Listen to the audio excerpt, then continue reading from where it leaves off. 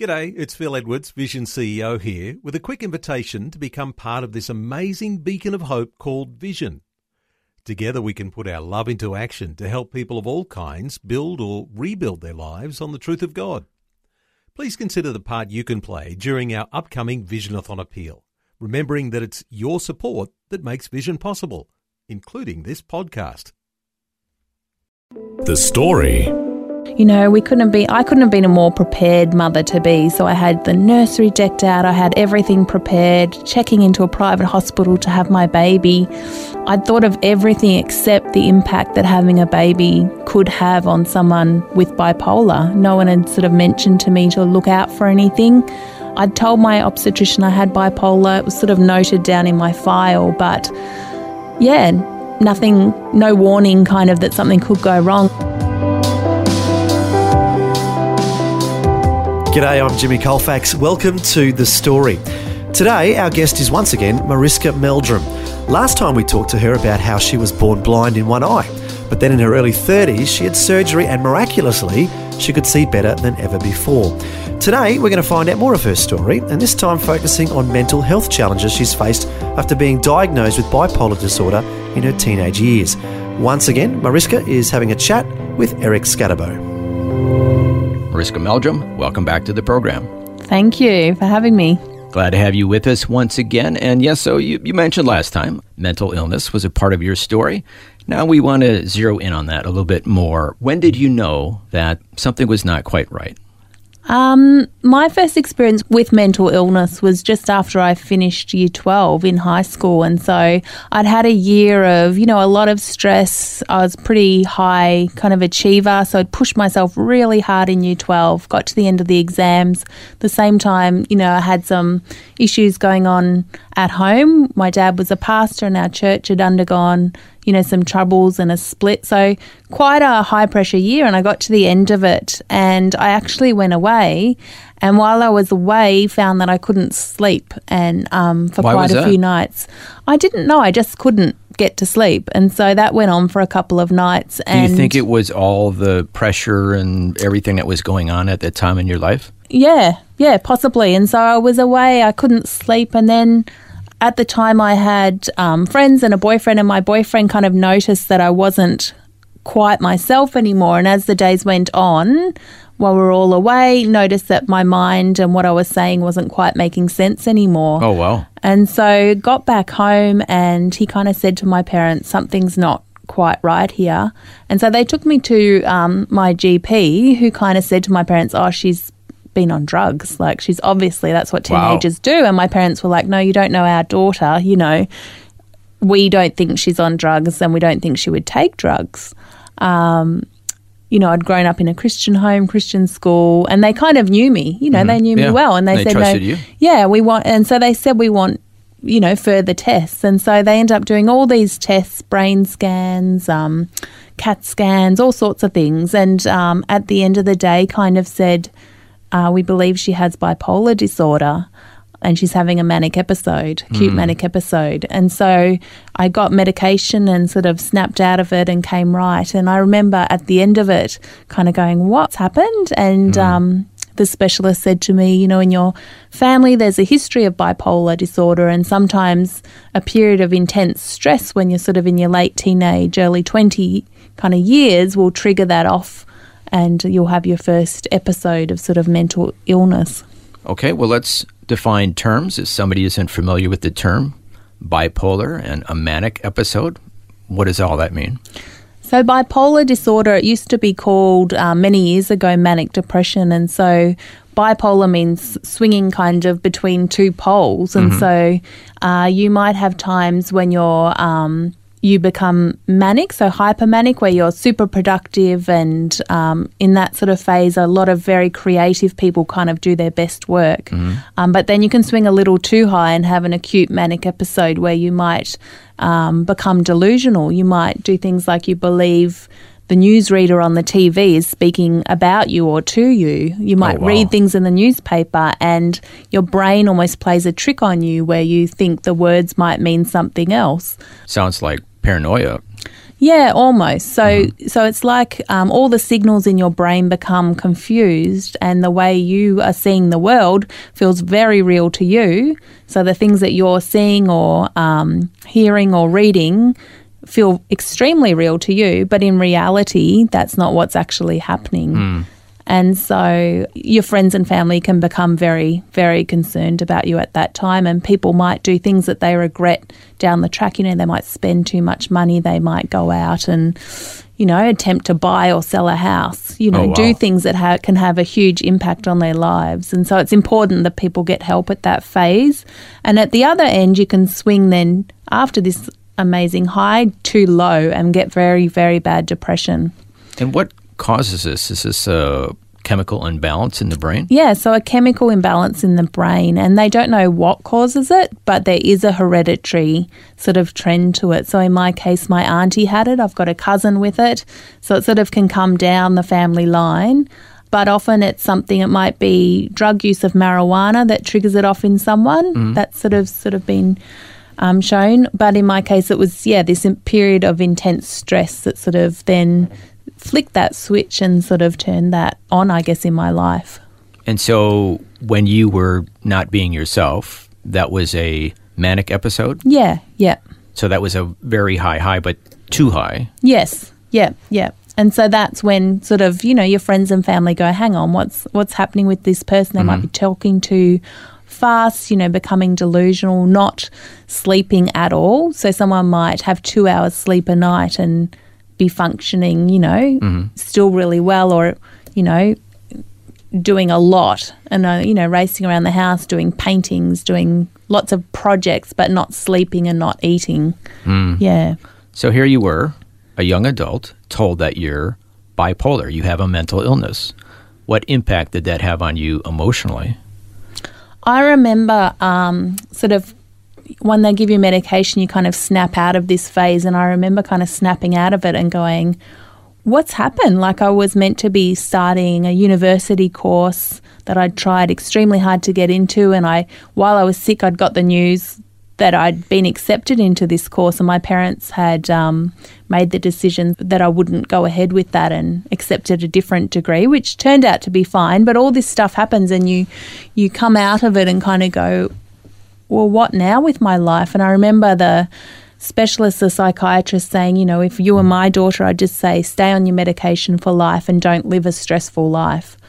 Don't live a stressful life. And I was like, well, what does that mean? Yeah, you know, exactly. I wanted to go on and do 2 degrees kind of simultaneously. Because you were highly successful before this. I was a high achiever. You know, I'd won an Australian study tour award, been able to meet the Prime Minister, you know, had my future kind of planned out. Yeah. And so to then have this kind of label, I kind of went, well, what now for my life? Does that mean that, you know, my life is kind of over and I have to live sort of a dumbed down kind of life and try and avoid all types of stress? Yeah, as a young adult, you're thinking the sky's the limit. I want to achieve all I can. And now you're kind of told, well, don't aim for the stars. Yeah. Is that kind of how you took it? Yeah, in some ways. And so, you know, anytime I would try anything, people are sort of like, just be careful, because remember, you know, you could get sick again. And so you've always got that in the back of your mind. Yeah. So what happened next? Well, what happened next was I kind of, you know, my faith kind of went, you know, no, I still believe that I am created for a purpose, and I can't live my life not living out that purpose because I'm too scared because of this mental illness. So I went on to complete my 2 degrees at a university. And so you did it anyway? I did it anyway. I went and spent a semester living in Indonesia with my university, living with a Muslim family, learning Indonesian. So I kind of went ahead with my plans. But did you have any stress? Of course there was stress, yeah. How'd you do? I did okay, yeah. Okay. Yeah. Well, you had the medication that was stabilizing you? Yeah, I had medication, and I mean, there were little blips along the way, but life went on and was good, and I ended up marrying my high school sweetheart, lovely Christian man at the age of 22. And, life was good. ended up working for the Uniting Church and Uniting Care, running their national sort of campaigns, Wow. Fundraising campaigns. And So life is good? life was good. Yeah, fantastic. But then what happened? So when we came to have our first much longed-for child, we'd been married 7 years, and we decided to have a baby. And, I couldn't have been a more prepared mother to be. So I had the nursery decked out. I had everything prepared, checking into a private hospital to have my baby.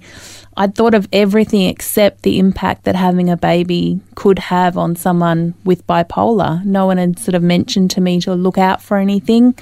No one said anything? No, I told my obstetrician I had bipolar. It was sort of noted down in my file, but yeah, nothing, no warning kind of that something could go wrong. And I had my beautiful baby boy. The birth all went to plan and well. And then afterwards, I just noticed that for the next 3 nights, I couldn't sleep at all, even when the baby was sleeping.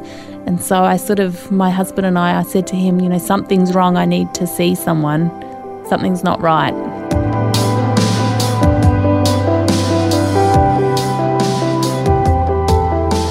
You're listening to The Story. Today, Mariska Meldrum is once again sharing about her life experiences, this time focusing on mental health issues. We just heard how she knew something wasn't right after the birth of her first child. Next, we'll find out how things dramatically take a turn for the worse when we return. The Story. If this program has highlighted something you'd like prayer for, we'd love to pray for you. Call 1-800-PRAY-FOR-ME. That's 1-800-772-936. It's a free call. Or text 0401 132 888.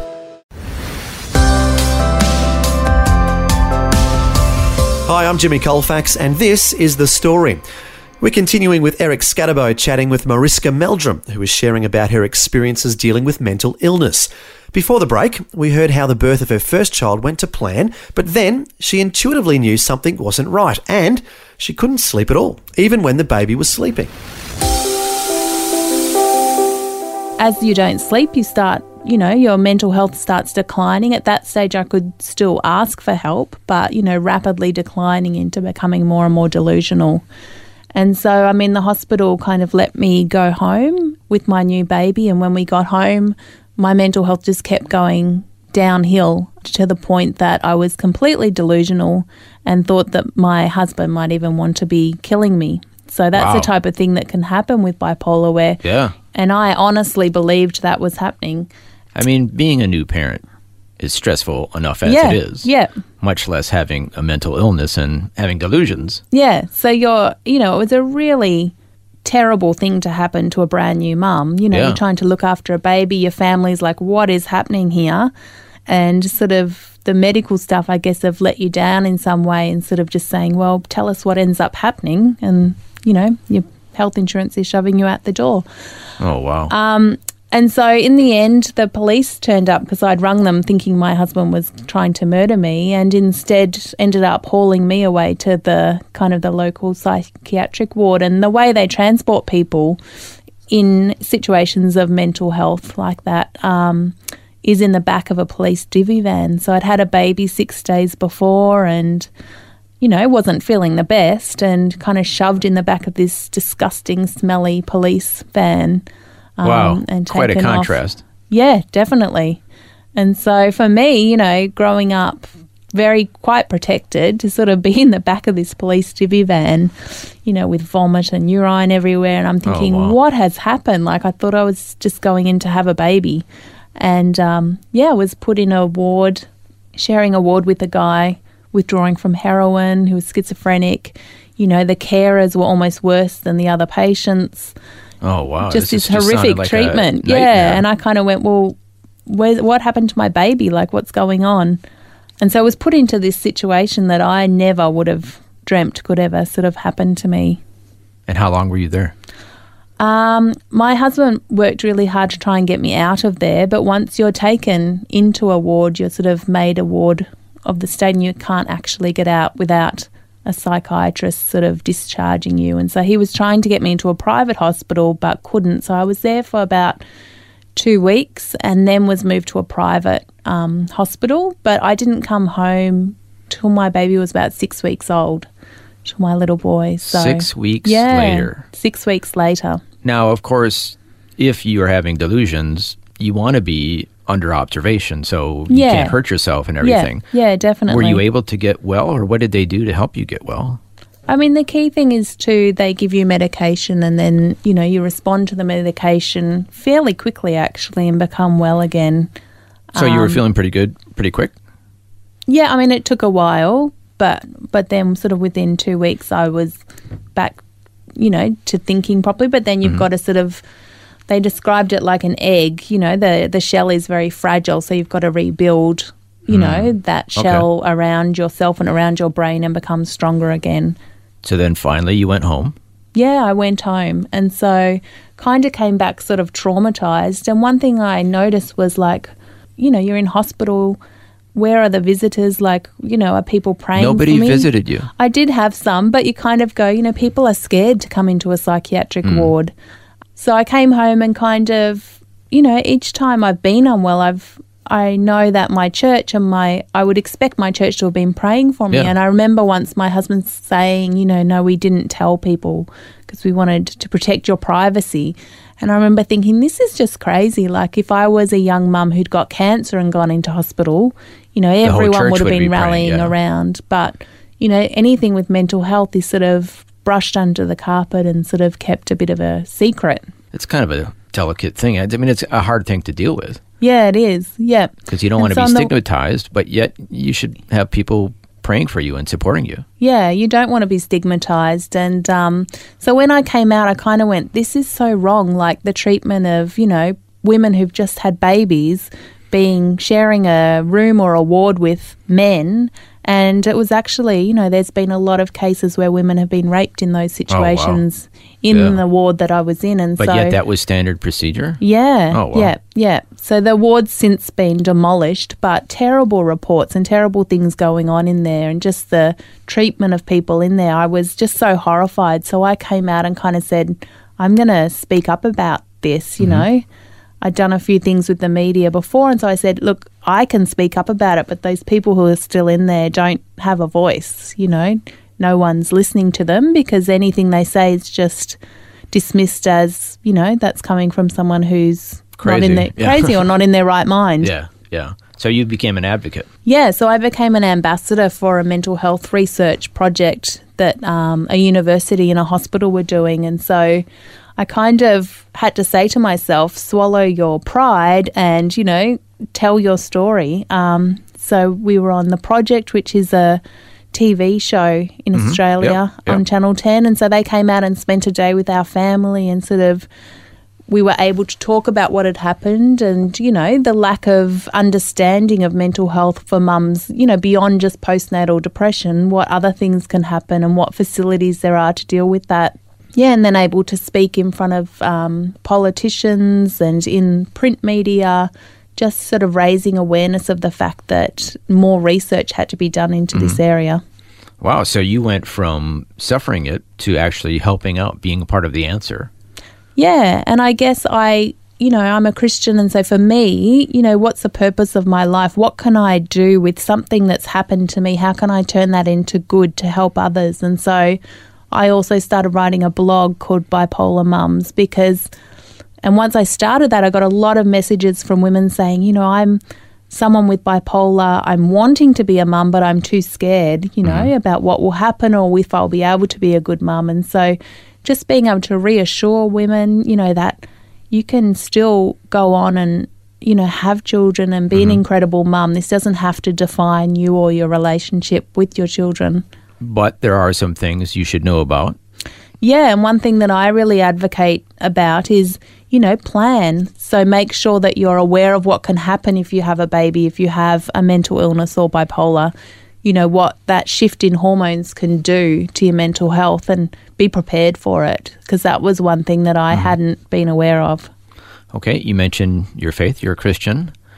What role did your faith play in journeying through your mental illness?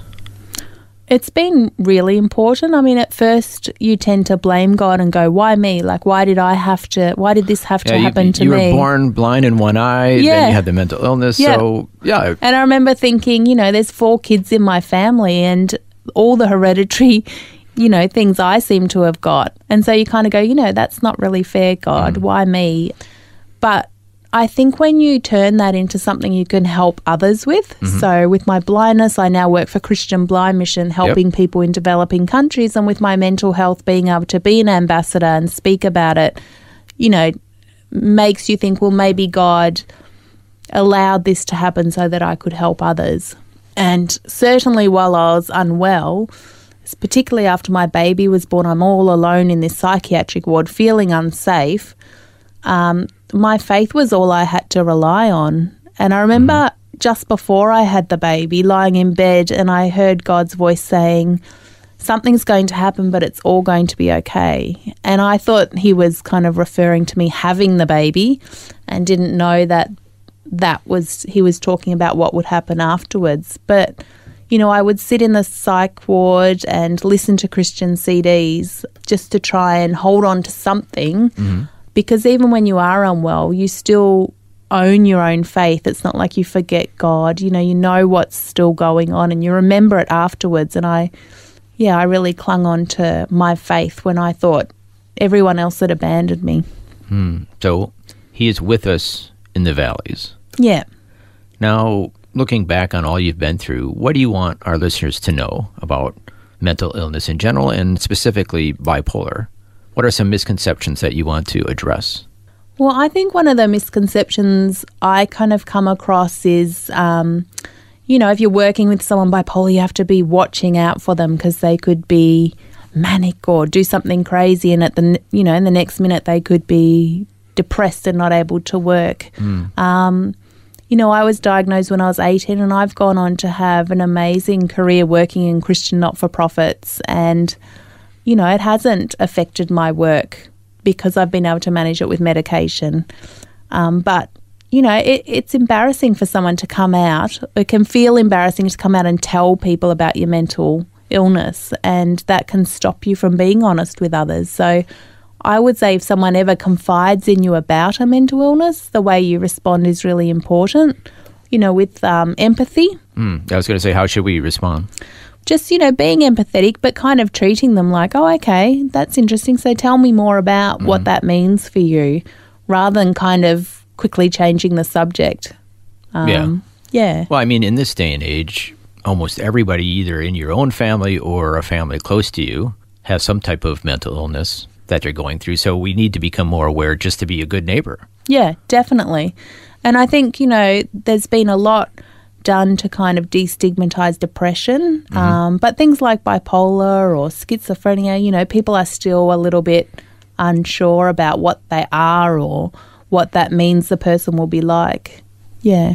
Okay, to wrap up our conversation today, if someone's listening today and has been diagnosed with bipolar or some mental illness, what words would you have for them? I always say to people who ask me, it is not the end of your life, For me in the Bible, I know God promises me that, there's hope for the future. And, there's that image of a branch that's been burnt, but out of that branch comes this new green shoot. And so for me, it was like that. Your diagnosis can feel like it's the end of your life, but these new shoots come up and there's always hope.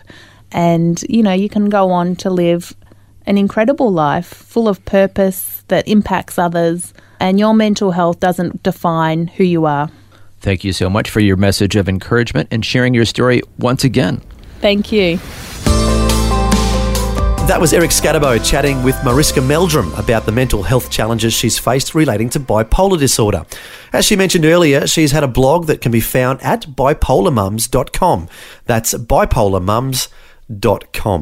Well, for the second time, we can see how God has worked remarkably in Mariska's life. Last time, we heard how her vision was healed, and this time we've heard how God has helped her overcome the stigma associated with mental illness, and how she is now helping others with her blog. A wonderful example of how God helps us to overcome. He's able to bestow on us a crown of beauty instead of ashes, the oil of joy instead of mourning, and a garment of praise instead of a spirit of despair, as it says in the book of Isaiah. Thanks for joining us for Mariska's sharing yet another way God has worked in her life. Until next time, I'm Jimmy Colfax, encouraging you to share your story with someone today. Next time on The Story.